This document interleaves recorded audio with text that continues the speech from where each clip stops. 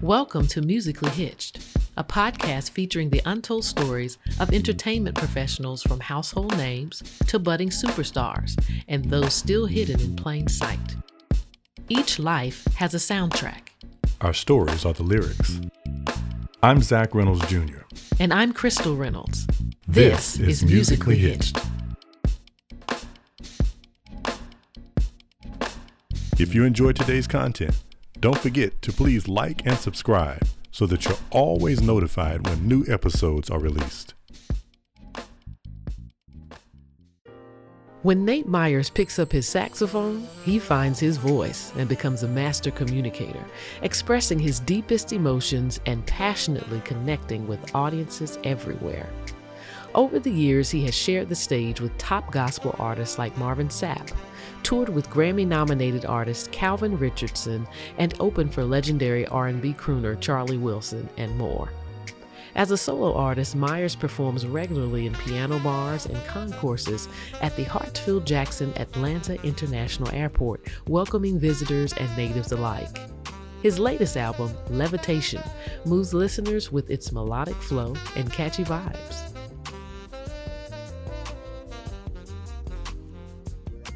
Ladies and gentlemen, we have a treat for you today. I am here with a good friend and an awesome musician, the one, the only, Mr. Nate Myers. Nate, how you doing, my friend? I'm doing great, my brother. How are you? Good to see you. Thanks for joining us Likewise. for Musically Hitched. I've been looking forward to this since we first talked about you joining us on the episode, and we've got a lot to get into. So Let's get into it, shall we? We shall. So let's talk about your start just as a musician. We've known each other for several years now, but I don't want to take that for granted for the listeners. I want to kind of take it back to the early stages when you first got started. So tell us where you're from and, anything you'd like for us to know about how you got started on your musical journey. Okay. Well, I was born in Columbus, Georgia on the Fort Benning base, military base. My father's military, retired Army. I've lived all around the world my entire life. Germany, Korea, Kansas, a little bit everywhere. Wow, so I'm pretty well rounded in that area. I started playing the saxophone in middle school in 6th grade in Germany. And from the very first week I played the horn, I knew that was it. It just changed my life. So were you introduced to the horn by anybody specifically, or was it literally just it was a middle school type moment where you just tried something in the band and this is what, hey, you should try this? Some people have that story. Well, they didn't really pick, like the band director picked for them? Well, it was more so at that time, it was for the girls. I thought it was going to be cool. I played saxophone and all that good stuff. So we had, in beginning band, we had a specific day where we went around the band room and tried out different instruments. And I tried the tenor sax specifically. And like, as soon as I blew into it, like the first note that came out, it was effortlessly. And everybody in the band room, like, whoa. I mean, it didn't sound good, but it was just like, whoa, okay. Like, and so it was like something about that just attached to me. And it was love at first note. And my parents were both ministers, and I started out in playing in church. The very first week I received my instrument from school, that Sunday I was playing for service for church. And I was playing 3 notes, a song, the same 3 notes the entire service. And it just grew from there, basically. That's awesome. So is there anybody else in your family that you know of that also played instruments, period, let alone sax? Nobody. So, Now my sister sings. So she's my younger sister. Okay. And she has perfect pitch and everything, but we're the only ones. Okay. The only ones. Are you the only 2 children in your immediate family that your parents? It's 3 of us. Okay, myself, I'm the oldest, and I have 2 younger sisters. Okay, so you're the oldest. So you're the first one to get it, and right. The first one in the family line, literally. Exactly. Okay, so the legacy literally starts with you. Right. That's No awesome. pressure. None at all, right? None at all. So basically, from Columbus is what I know about you. So when did Columbus, Georgia come into the picture? Well, my mother she's from Columbus as well. So when my dad ended up being stationed at Fort Benning, it just worked out as far as that. So even growing up, I always went back to Columbus to grandma's house or visiting aunts and uncles, and basically, and we ended up moving back to Columbus my junior year in high school. And Okay. so I ended up finishing high school there. I was drum major high school, all that good stuff. I was deep in the marching band, all that great stuff. So I mean, music was always around me, and I also played in church growing up. Like I said, PK, preacher's Hmm. kid, for those that Okay. don't know. And so we were at church 8 days a week. So yeah, so I had no Literally, choice but to, literally 8 days. exactly. So If I hadn't grown up hey, like that, I wouldn't know what you meant by that. You saw I didn't flinch when you said right. I was that. trying to see you catch it. You catch it. Yeah, Yeah, yeah, yeah. No, but that was yeah, sounds right, familiar. That's another right, word. right, right. Right. So So yeah, that's awesome, man. And another thing I didn't know, and which is the beauty of us having these conversations, it's amazing how much those of us in the music community have in common. My right. dad retired from the National Guard. Now, what's Just like different is we didn't do the whole tour of duty. I have an older sister, Malia, and she got that part of it. So, but my dad, was in Germany. He was in Fort Lewis, Washington, Oklahoma, made his way back to North Carolina, which is where hmm I was born and raised. So that was wow. definitely a part of my childhood as well, Oh but in a yeah, stationary way. But right. but But Fort Benning to you was Fort Bragg to me in North Carolina. got you. Okay, got you. Yes, sir. Hey, so, but you know about having the military dad and Oh yeah, what comes yeah. with that. So The yeah, discounts and the PX and all that stuff. right, right, right. I can't remember how old I was, but I'm sure I had a pair of fatigues pretty early in life, man. Right, exactly. Same G.I. here. Joe had a whole nother meaning in our house. Right, right. Yeah. Yes, sir. So basically middle school is ultimately kind of like the earliest exposure that we can think of right now, and the Saxon, you're Well, first in line. no, actually Okay. not. It's not.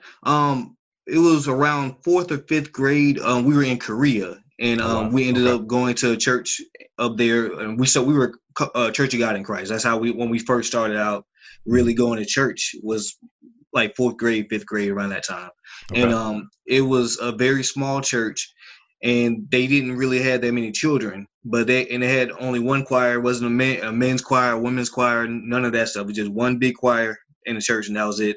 And I was the only child in the choir.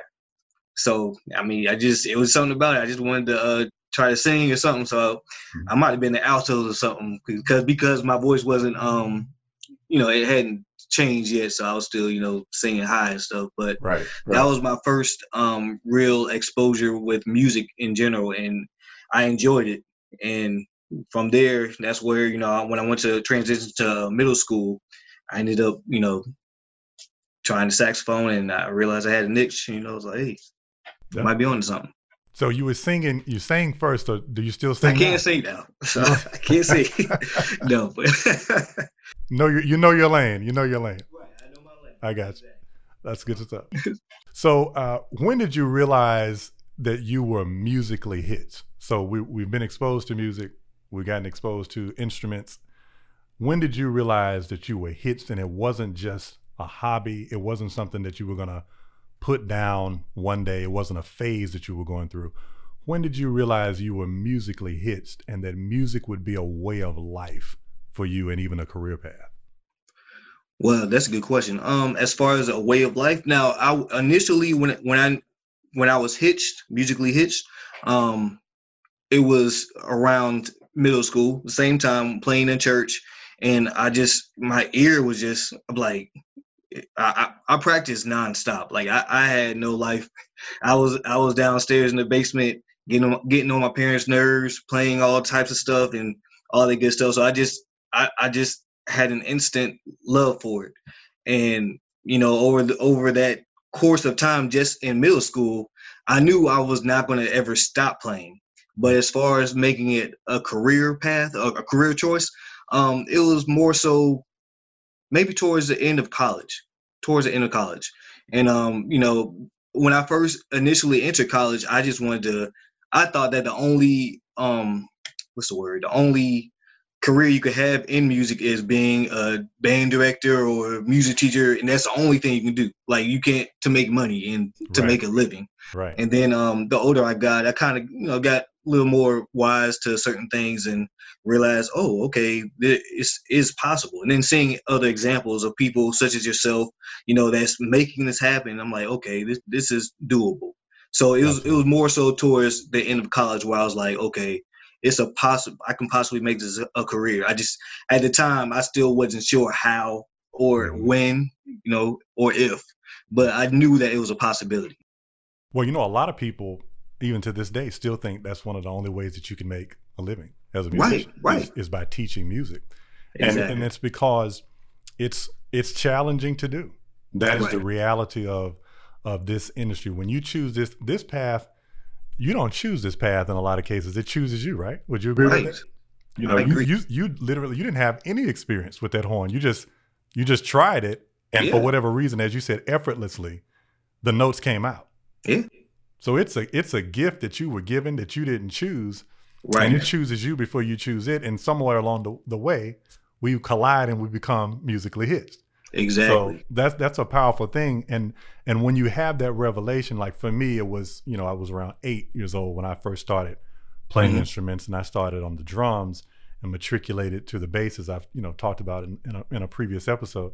And it was just interesting how, without training, just as you said, it was just a natural connection for me with the instrument itself and just with music. Now, I did have some people in my family. My great grandfather, was a legendary musician in my hometown. I never met him, but all of the stories about him, particularly because he was a guitarist, they would come out when we started to learn and play, or this is where you got that from.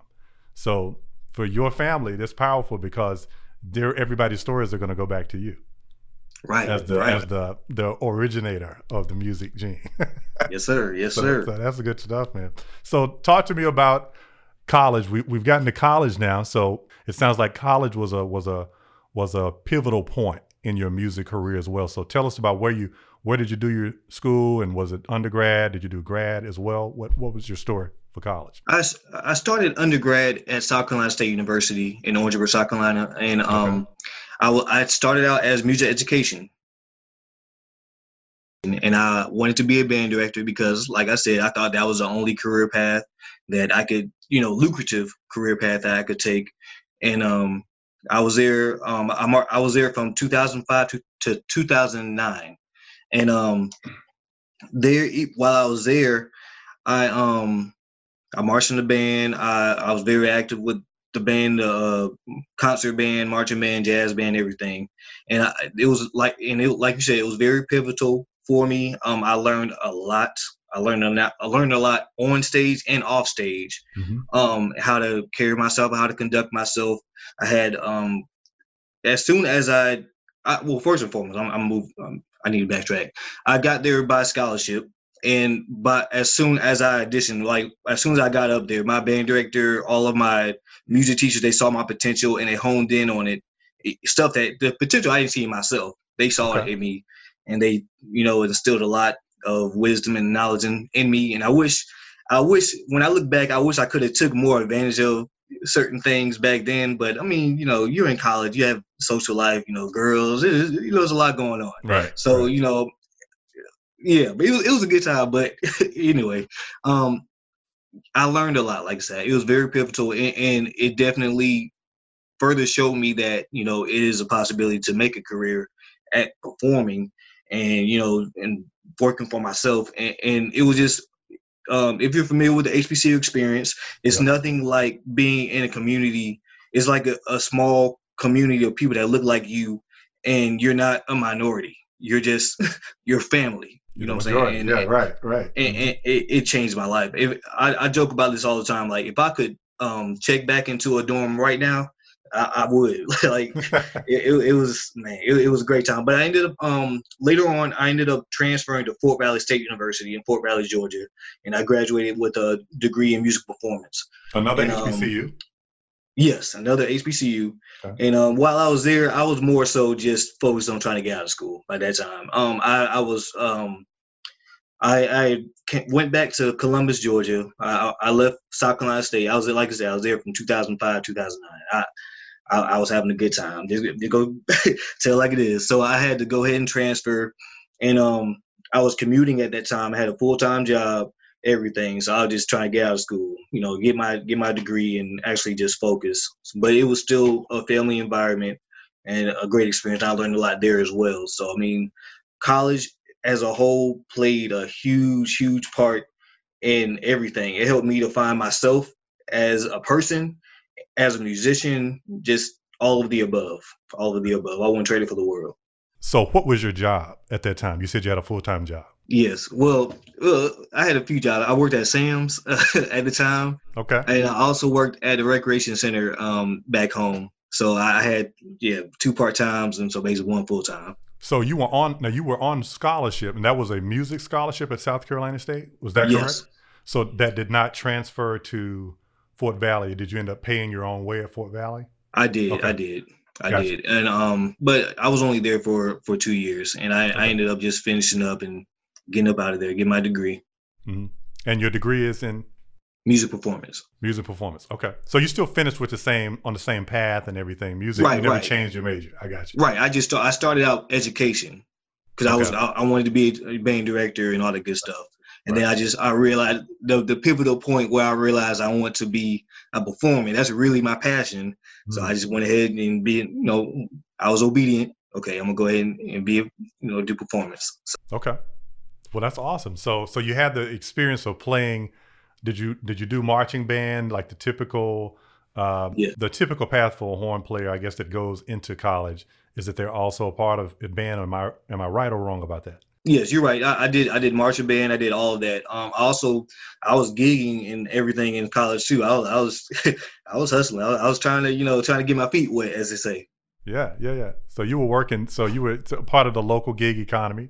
And right. Now comparing that gig economy to, we're about to make a transition. When did you make the move? You were already a Georgia resident. When did Atlanta become home for you? It was shortly, maybe about a year after I got married. And we had my wife, and how actually it worked out, my wife ended up getting a job first up here. And so it was like, okay, we was already talking about moving to Atlanta. We just didn't know how, how is this going to happen? Because I'm in Columbus, Georgia, doing a career in music full time. It's slim to none. It's slim to none, especially with the family on top of that. Because by that time, I had my first son. My son was already born. It was pretty tough. So I was like, we talked about it like every day. Because first, let me say this now. You have to have a good support system. Like if you're married and you have family, like you have to make sure that both parties are in agreement and they are supportive of these type of steps as far as working for yourself or anything of that nature. And my wife, she was extremely supportive, and she always saw the potential in me as well. And so we always talked about one day is gonna happen. We didn't know when that one day was gonna be, but she ended up getting receiving that job up there, that offer. And we were like, this is the sign right here. Let's go up there. We ended up moving to Atlanta, and basically I had a 9-to-5 when I was still up there. So I ended up getting a job up there too as well. And but I started getting calls for gigs and stuff, but I always had to turn stuff down because I had to work. And I just started doing the math. I'm like, okay, if I carry the two here, around this, I'm making more doing this than what I'm doing right here, this office or whatever. So it's like, I ended up just having to, I had to make a plan before I just, stepped out and did music full time. Exactly. But I had X amount of work, lined up in music for X amount of months, and it was already set. So within those months, I used that time to go out and network and try to, meet more people so I can fill up the months following that. And that's how that worked. That's how the whole transition of going to Atlanta. And that was always the goal anyway, to come here to Atlanta and to be able to do this, because opportunity is just it's it's just Yep. it's limitless. It's limitless. Atlanta is the cultural icon and factory of the world right now, and music is just one of our exports. Right. So exactly. So I mean, this is good. So we unpacked a few things right there, and I don't want to just gloss over them, because we talked about several things. You talked about number one, the importance of selecting the right mate. Yes. As a person who is musically hitched, and you're making plans, to make a living, or already making a living as a musician. Because even if you are, as you said, even if you have a 9-to-5, if you have the intention when you get into a relationship to one day be a full-time musician or music business entrepreneur, I like to say, right? Yes, sir. If that is the case, that person needs to know that right away, wouldn't you say? Yeah, that's not because you're not really hiding your sax in the house. You're practicing at home, and you're doing what you're doing to promote yourself. And musicians, prior to this pandemic, right, we didn't really play at home that much. Everything is outside of the house, right? So you're going to be gone. You're going to be missing, and you're going to be doing a lot of these gigs and shows and traveling, because that's what this business requires. And so if your mate doesn't know that in the early stages, but they find that out after the fact. They didn't read the fine print, right? Right. Or you didn't include it, one or the other. So that's a big deal. So we want our listeners to understand that that's a critical part of being successfully musically hitched, is if you're in a relationship, being hitched to the right person, the right partner, right? Because they're either going to support or deter your journey, because you got to be all in. Yes, sir. So what are some ways that for those listening, because we have obviously male and female listeners, for those that are not, is your wife, don't want to make an assumption here, is she not in the music business? She's not, but she played in college too. She marched in the band in college. She went to Tuskegee University. Okay. And she plays piccolo and flute. So she has an understanding and a respect for the craft. Got it. Okay. Which is different, because not everybody even has a spouse who's a musician or a partner who's a musician. Right. So at least there is an understanding of the time it takes, right? What it took to be able to learn how to play to the level that other people would call you, and you could perform and be in demand, particularly if you're not doing it full time yet, if you're still balancing that with a job. So her understanding, I think, has obviously been critical to your success, even though she didn't pursue the same pathway. She has an understanding of the path that you need to take. Exactly. And I think all of us as musicians owe that to our partner, to let them know, hey, here's the journey. This is what I signed up for, and this is what you'll be signing up for. Right. Are you down? Yes, sir. And so she sounds like ride or die. Yes, definitely. Definitely. No Good question stuff. About it. Absolutely. So talk to us a little bit more about this then. We've talked about having a job and pursuing music at the same time. A lot of people are in that space right now where they are looking to one day be where you are, which is a full-time musician.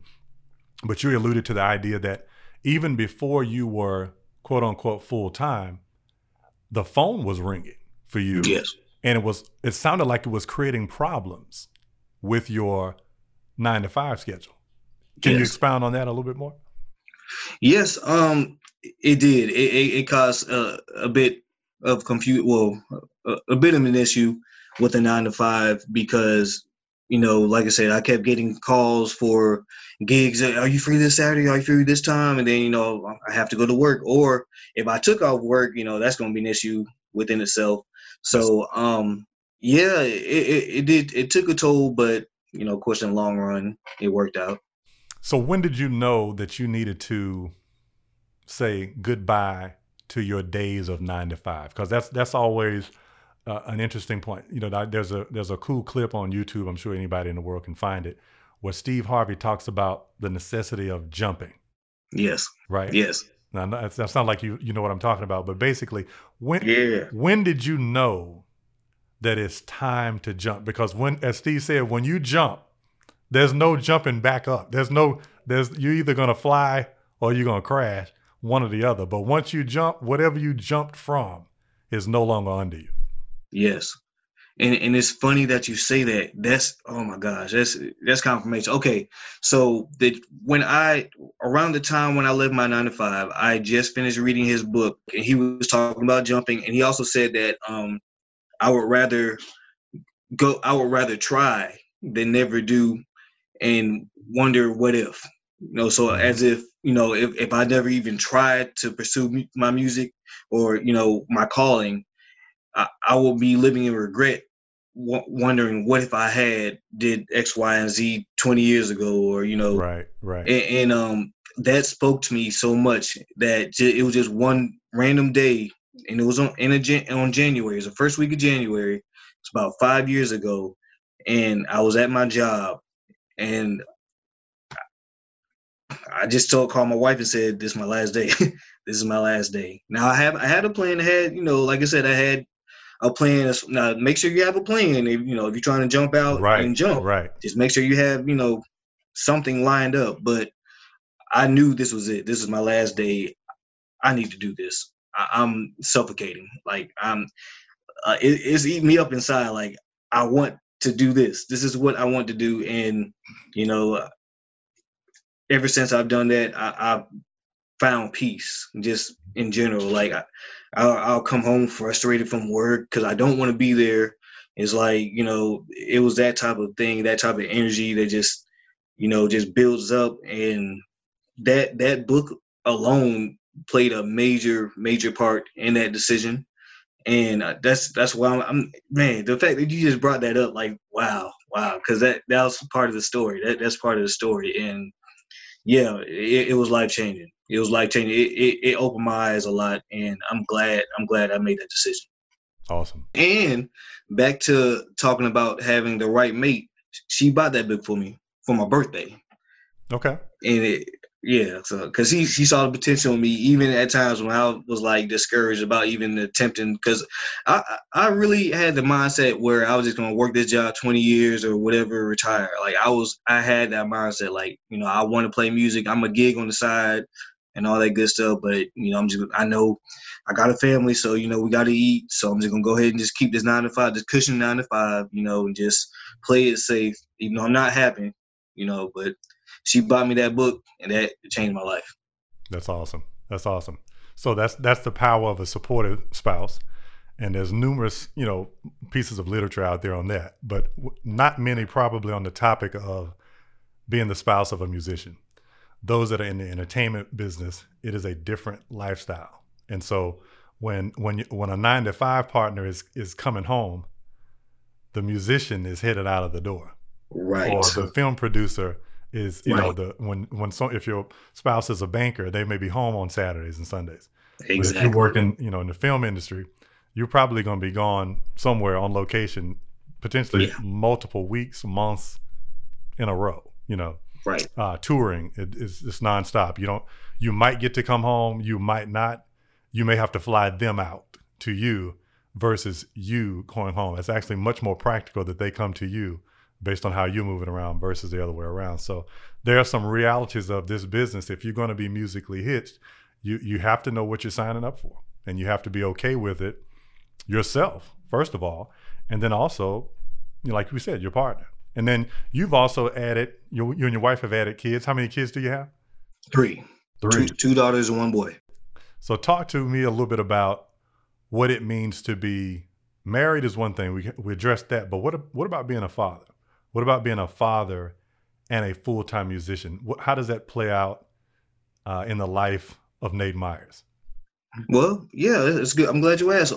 Well, because of that, because I work for myself, I have my own, LLC, my business. I want to be that example to my children that it's okay to have your own. I want to at least give them that option to not just think that I have to go to school and get a good job. You know what I'm saying? There's nothing wrong with that at all.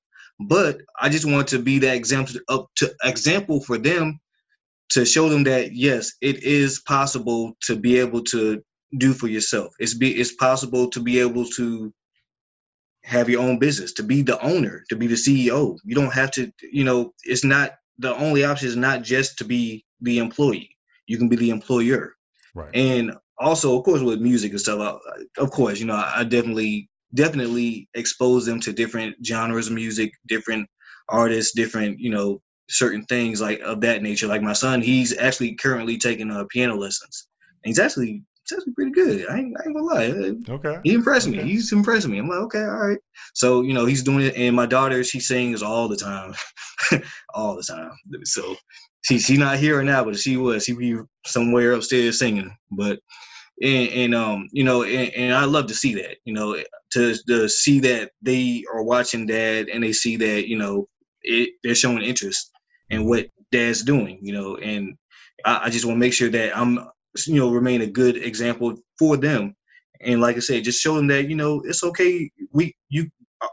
Okay, for example, like you said earlier about building a legacy. We had spoke about building a legacy for generations to come. I want Right. to be able to build that legacy to start this now, so that once they get my age or older and have their own children, they'll know what to do. They know how to handle this and how to continue to build and keep it going. If that makes That's sense. awesome. That's awesome, man. And so again, like we said, the buck started with you. So now the two of them have it. I don't know if the youngest will probably follow, because that's what's typical of the youngest. They often outpace the oldest. The story remains to be told on that one, but it sounds like they're gonna have their own musically hit story as well, just by watching you, and they got it honest. Same thing with my kids. When you're surrounded by it, immersion is always the best way to learn anything, whether it's a language or swimming, you name it. If you're around it all the time, it's going to come a little bit easier than those that are not. So Right.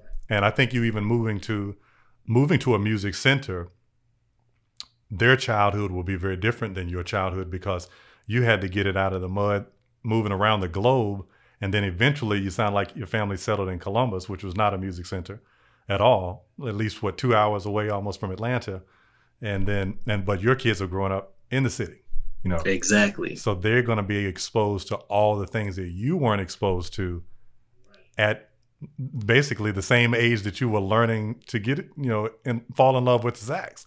So it's pretty cool to see how the generational effect of music can continue to be enhanced.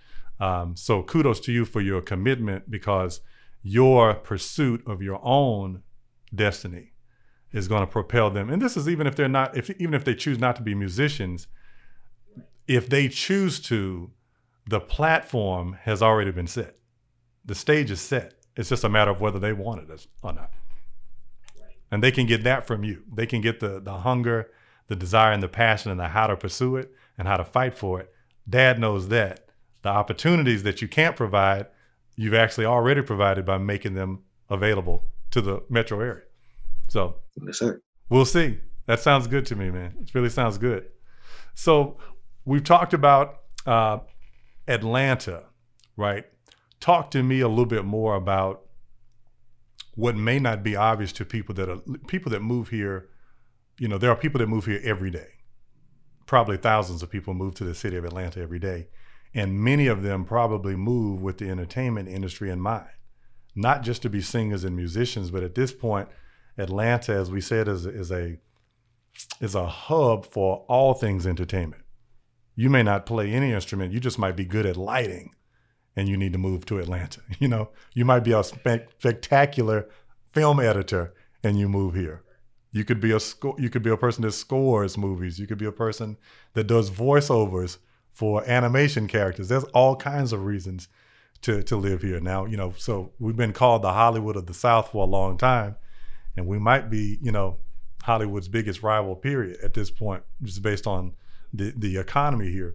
So what would you say has been the main reason for your success in Atlanta? Like, just thinking about Atlanta as a whole, how much has this move impacted your ability to be a successful musician, particularly making your living from music? I mean, like you said, the opportunities are limitless. It's all about building the right relationships with people, and even though it's a big city, it's small at the same time. I Like, agree. word will spread. If you're an excellent film editor or film scorer and you're professional and you carry yourself the way you're supposed to, word will get around. Like that, this person might refer you to somebody else, and then that person might refer you to someone else, and that's just how it builds, and that's how you create this whole hub of of people, and where everybody works together, and that's pretty much that's how I've been able to be successful in music, and to be able to maintain everything. Just it's all about how you. It's more so than just your talent or just what you're good at. You have to have other things in order to, and that stuff, like I said, it carries. And Atlanta it's big, but it's small. Big but small. Yeah. Yeah, I've often referred to it as a big small town. Yeah, exactly. But the Southern hospitality is real, and I think it translates to the music community. And yes, I think in any place that you go, regardless of whether you live in Atlanta or LA, Nashville, New York, Austin, doesn't really matter, Miami, I think most beneficial is to think about what value you can add to the community. If you come looking to just take, people pick up on that pretty quickly. And there's already so many musicians and singers and film producers here. I was at the park. I was literally at the tennis court with my daughter. We were the only people at the court, only people in the parking lot. There was one other car, and it was a guy who was randomly walking around. I thought he was taking pictures. And he comes up and he extends not his hand, obviously for social distancing, but there was a fence between us because we were inside. And she's having tennis lessons. And all of a sudden, this gentleman walks up and says, "Excuse me," and I turn and look over my shoulder, and he's extending a business card, and he introduces himself as a film producer. I'm like, what are the odds? We're sitting out here randomly in a park, public, having a private lesson, and a gentleman walks up and has, of all the occupations, he's a film producer. And I'm in the entertainment industry. That's how easy it is to meet somebody here that's doing the music business, or that's working in entertainment, I should say. So you definitely, obviously, so plug for Atlanta here, obviously, but we're both proud to be, residents here. It's an opportunity just in moving. And then there's the type of person that you have to be.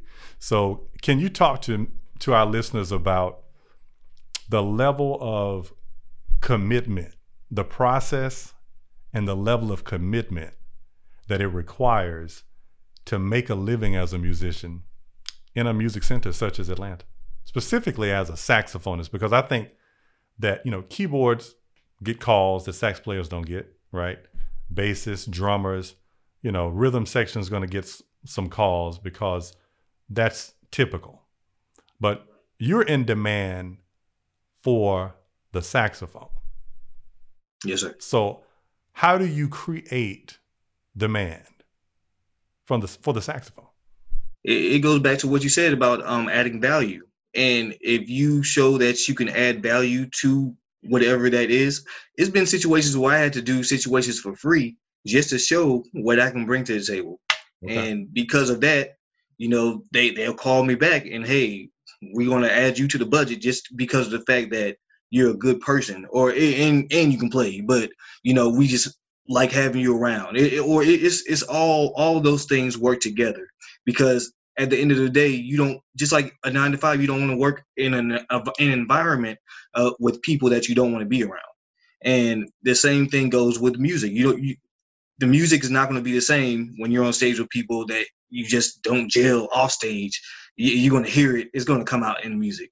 So it's like, all of those things, you really have to be committed. You have to have 110% of commitment in doing this. And let me see. It's about adding value. Everything in life in general, you should be surrounded by something that's going to add value to you as well. And you should always have a goal to add value to somebody else and to whoever you encounter. And that's outside of music, not even just music.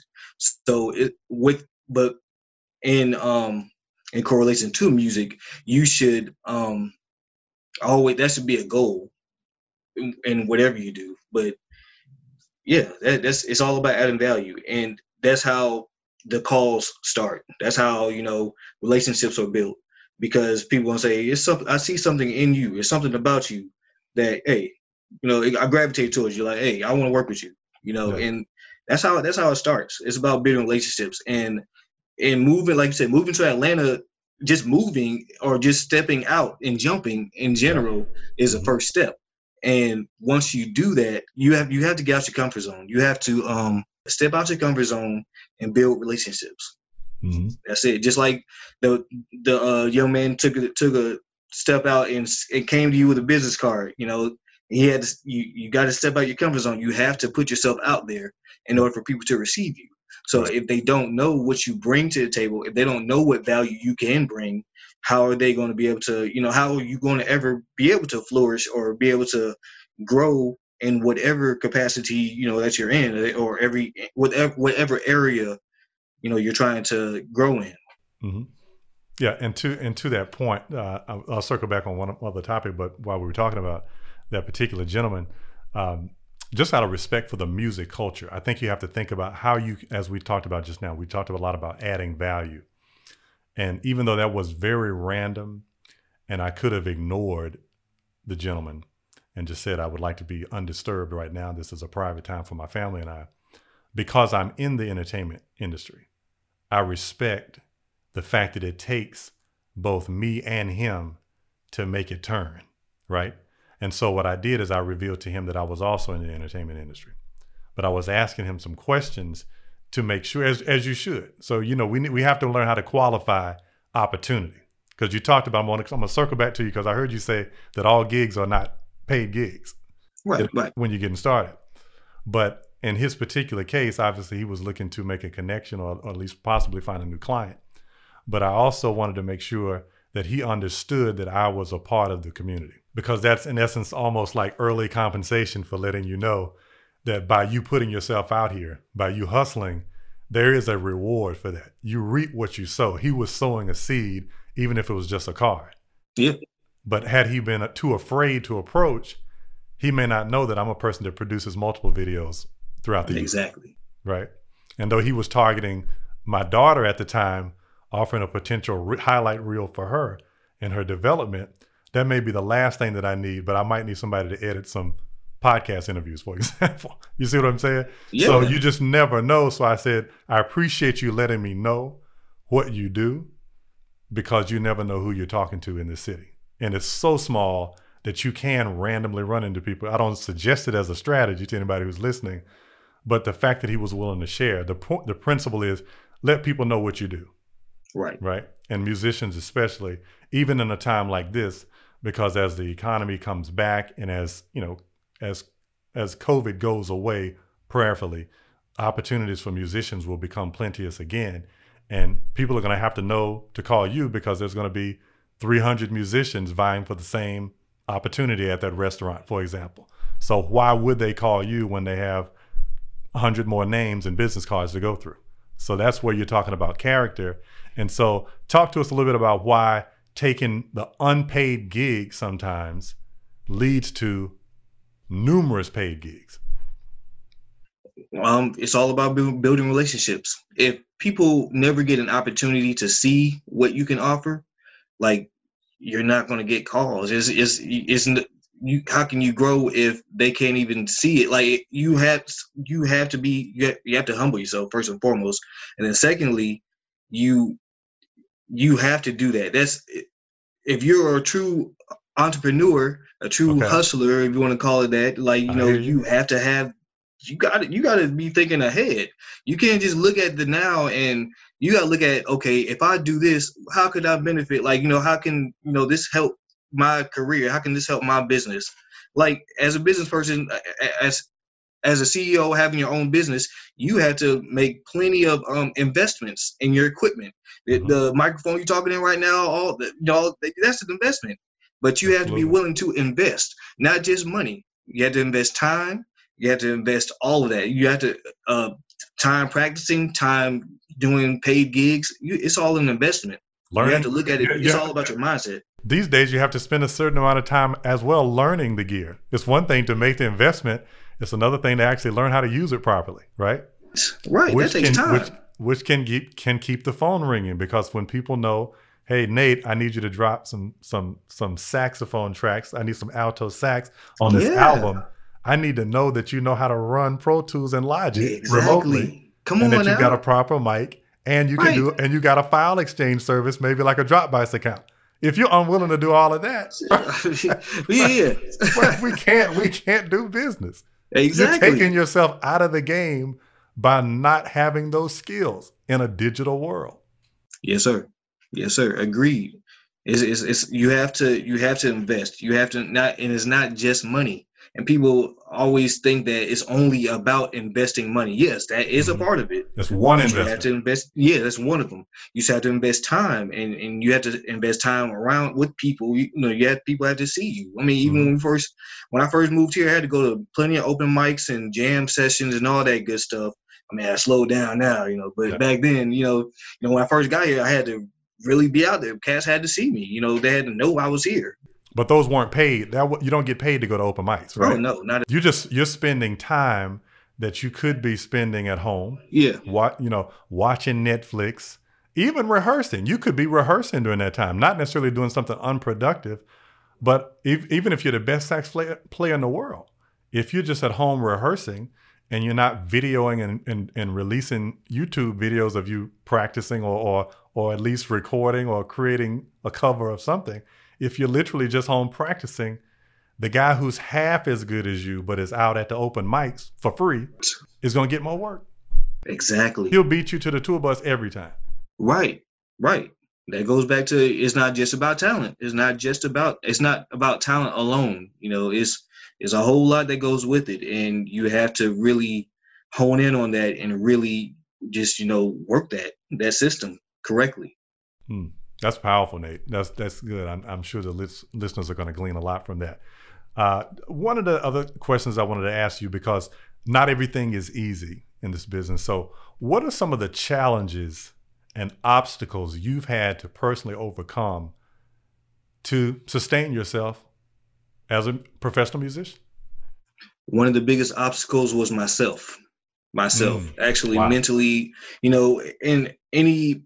we're all human. You have self-doubt. You have, it's like you said, it's 3 million saxophone players in Atlanta alone. So I'm like, how am I going to, fit in? How, first of all, you're not meant to fit in, but that's all different conversation. Mm-hmm. And, but like, what do I have to offer? Like, what can I do? You start having these doubts and stuff, and that's what will hold you back. You can hold yourself back from going forward and from jumping. Yeah, you'll create this doubt, and that was one of the obstacles I had. And also, I was so focused on playing music for musicians, and from an artist perspective, I want to impress this person, that person, and if they're not impressed, and I must not be doing this right, and all that stuff. So all of those things worked hand in hand, and they created obstacles that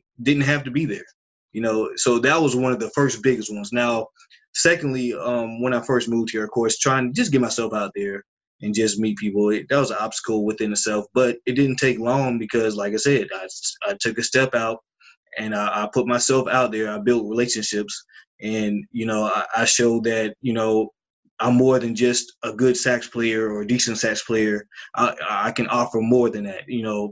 When we do a corporate gig or a thing of that nature, I'll help out, load in, load out. I'll do something to show that, hey, I can add some type of value other than just playing a saxophone. And a lot of times that stands out. Stuff like that stands out, and people, they hone in on that. They see that. They're like, okay, right, I'll call him back.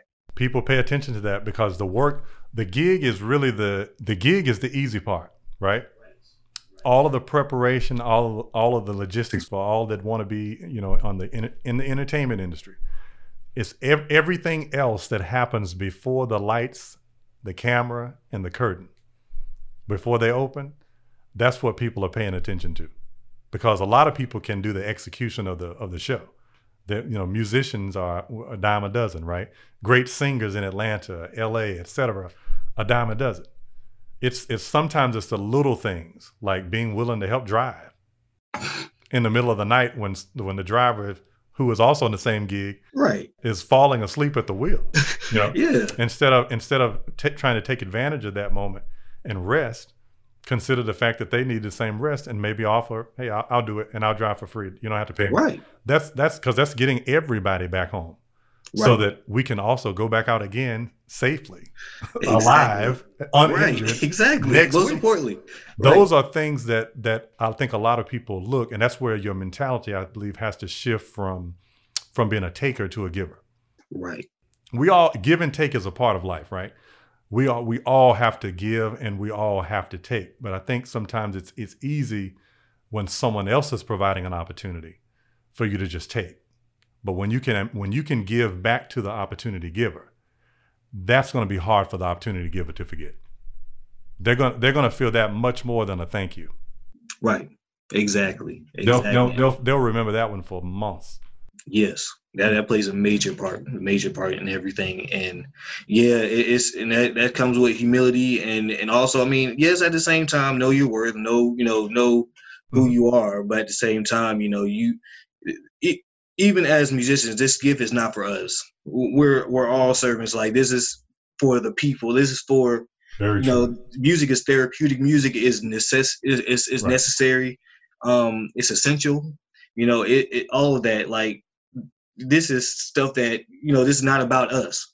So we first and foremost have to have that mindset when we have this gift, and we have to understand that first.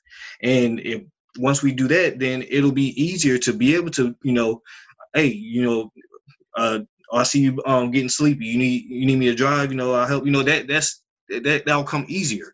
And like you said, people remember that type of stuff. Yeah. Like myself, like if I hire somebody and they go above and beyond, I'm going to remember that. Not take advantage of it, but at the same time, I'm gonna remember that, and like I'm gonna be more compelled to call them over the guy that's killing and doing X, Y, and Z. But he don't listen to any of the music, or he late, all this type of stuff. So all that stuff goes hand in hand. So just our industry is no different. In other words, you've got to find ways to do more than just what is required. When you only do what is required, you actually put yourself at risk. Right. You're an easy replacement when you only do what is required. Yes. To give yourself an edge, you need to find ways to do things that are often unmusical, that require zero talent. And those are ways that you'll stand out like a sore thumb in an industry that's crowded with talent. Powerful. Nate, you said something very powerful, man. Music is a gift, and gifts were made to be given. Yes. Made to be given away. So our gifts, as you said, are not for us. Exactly. So we need to keep that in mind as we're out doing what we do.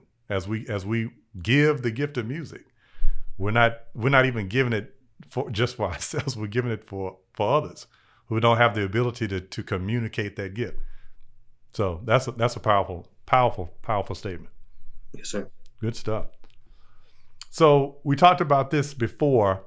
I'll ask you one more question about the idea of family, because you're a family man. Is there a balance?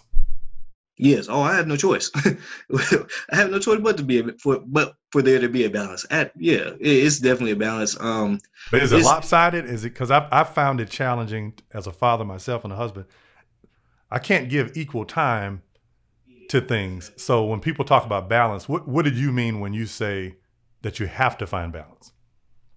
In order for everything to be successful, as far as your family and your marriage, you have to have some type of balance, some type of, and when I say that, I'm not saying that, like you said, I can't give 100% time to both entities.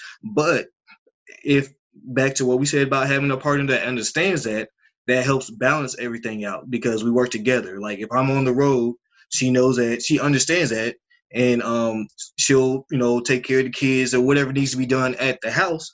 Like, and vice versa, she has to go to work and I'm home. It's just like any other family. It's just that it takes a lot of adjusting and compromising and working together, just like any relationship. So it's nothing. How to say it? It's not impossible. Clearly, we know that.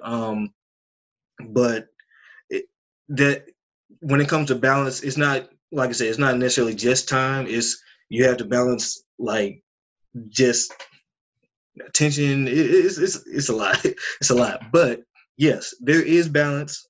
There is balance. But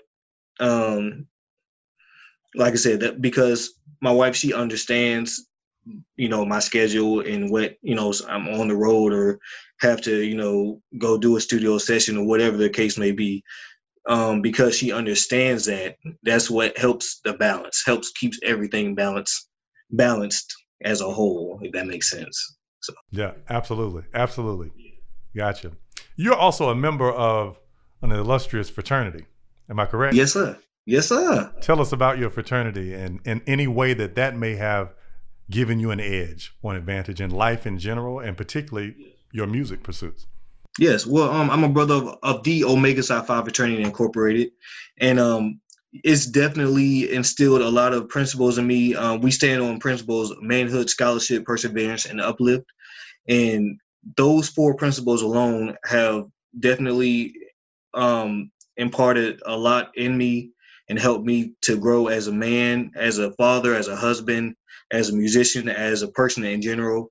And being, surrounded by these brothers that, have like mind, like attainments, and it's definitely been a pivotal point in my life as well. My father's an Omega, my grandfather, he's an Omega, my uncles, and so it's deep in the family. So they were great examples of men for me growing up.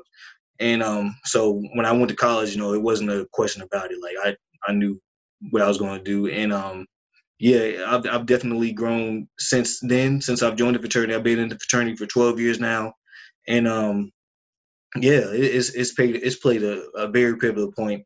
And even with that, like my brothers have, they supported me in, my career as well. I definitely have to give the fraternity credit because I've gained a lot of support in business, just from my fraternity brothers alone. So that it's played a major role. Very good. Very good. You are a songwriter, Yes. a producer, an artist yourself. That's something that a lot of people that know you well know, but some people that may have only seen you play out may not realize that you also create music. Talk to us about your songwriting process. What's your creation process like when you go in the studio?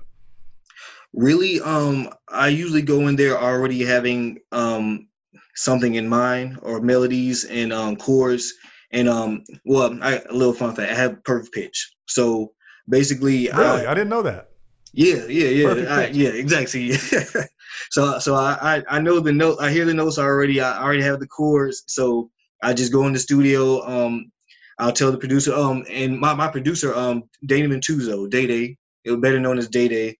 And I know you're familiar with him. Oh yeah. So he a fellow musician.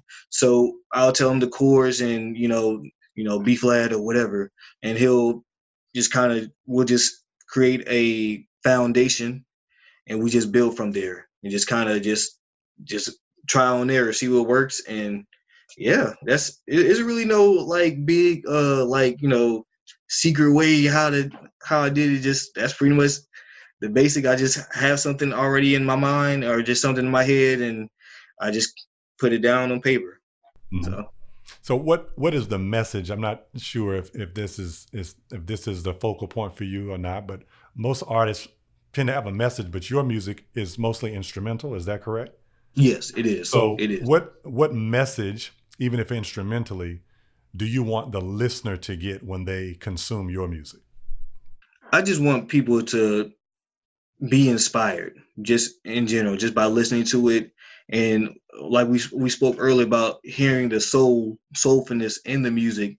And one of the reasons I like the tenor sax, well, I love the tenor sax, particularly because to me it sounds the closest to a voice out of all the saxophones. Okay. And so I even growing up, I didn't even talk about this. I listened to mostly vocalists than saxophonists. Then growing up, like that's what I mostly I listened to a lot of saxophonists like Kirk Whalum, Gerald Albright, You know, a lot of soulful saxophonists, and but it was something about like vocalists like Musiq Soulchild, Fred Hammond, Floetry. It was Neil, so there's a lot of just different genres and styles of singers and vocalists that I listen to, and that's basically I want to. When you listen to my music, is very melodic and lyrical without having actual words in it. So that's pretty. I want my music to inspire people, to make people be at peace, because I mean it's a lot going on in the world just in general, not even just right now. It's been a lot going on for a long time. So it's like I want this music to just, you know, calm you down, to just give you a minute to just, hey, let me just get my mind off this and just listen to some good music. So that's one of the ultimate goals that I want to be in. And just even with my story, I want that to be inspiring as well, outside of just the music itself. So I want that to be, I want that to be a part of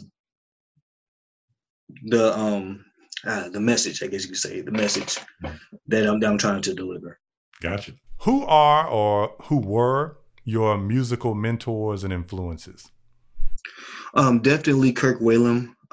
He was the very first soulful saxophonist I ever heard. And, you know, me being a church boy, you know, just he had the Gospel According to Jazz, and that was my first like real jazz album that I heard.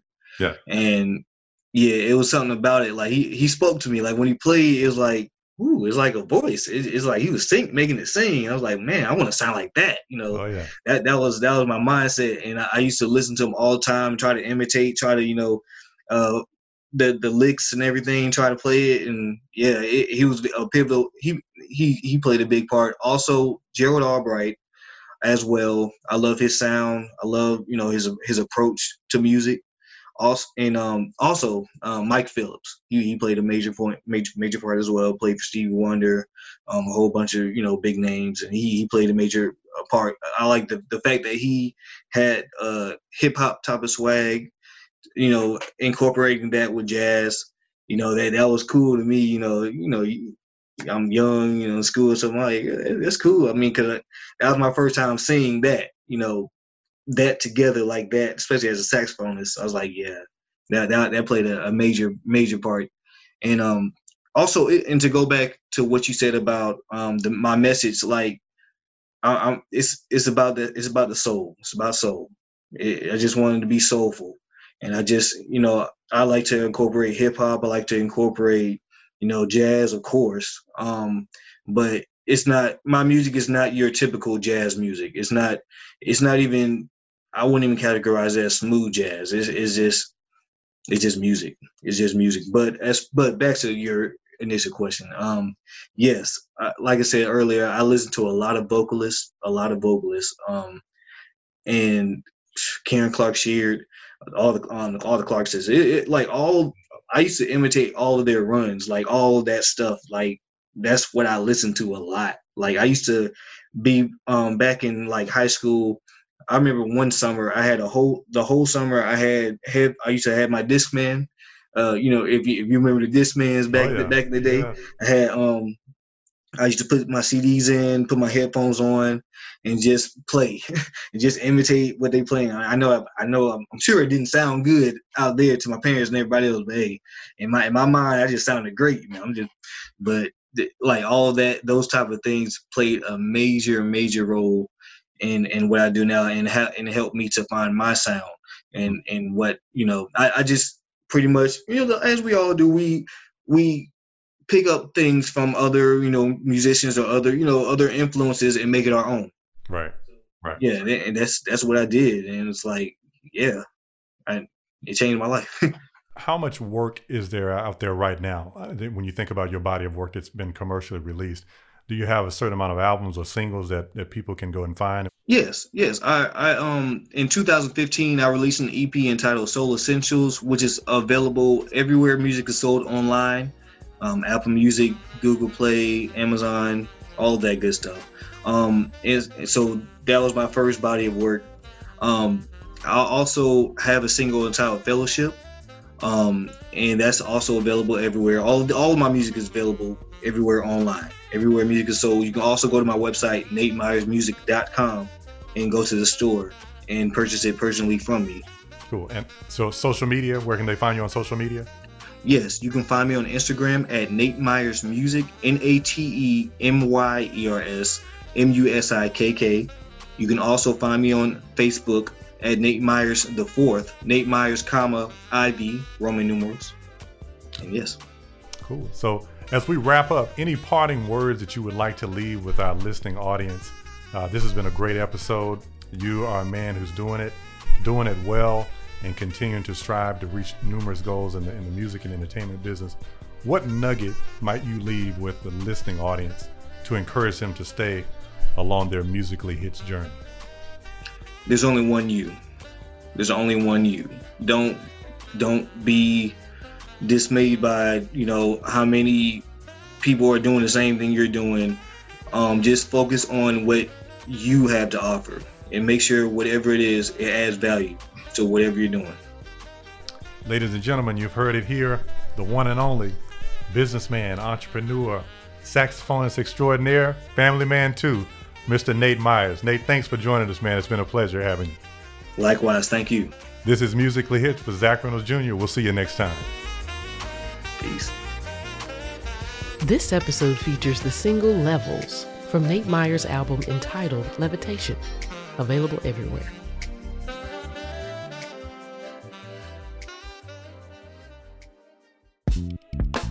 To our listeners, we'd like to say thank you so much for tuning in. If you enjoyed today's content, be sure to like and subscribe so that you'll always be notified of new episodes. This is Zach Reynolds Jr. We look forward to you joining us again for another episode of Musically Hitched.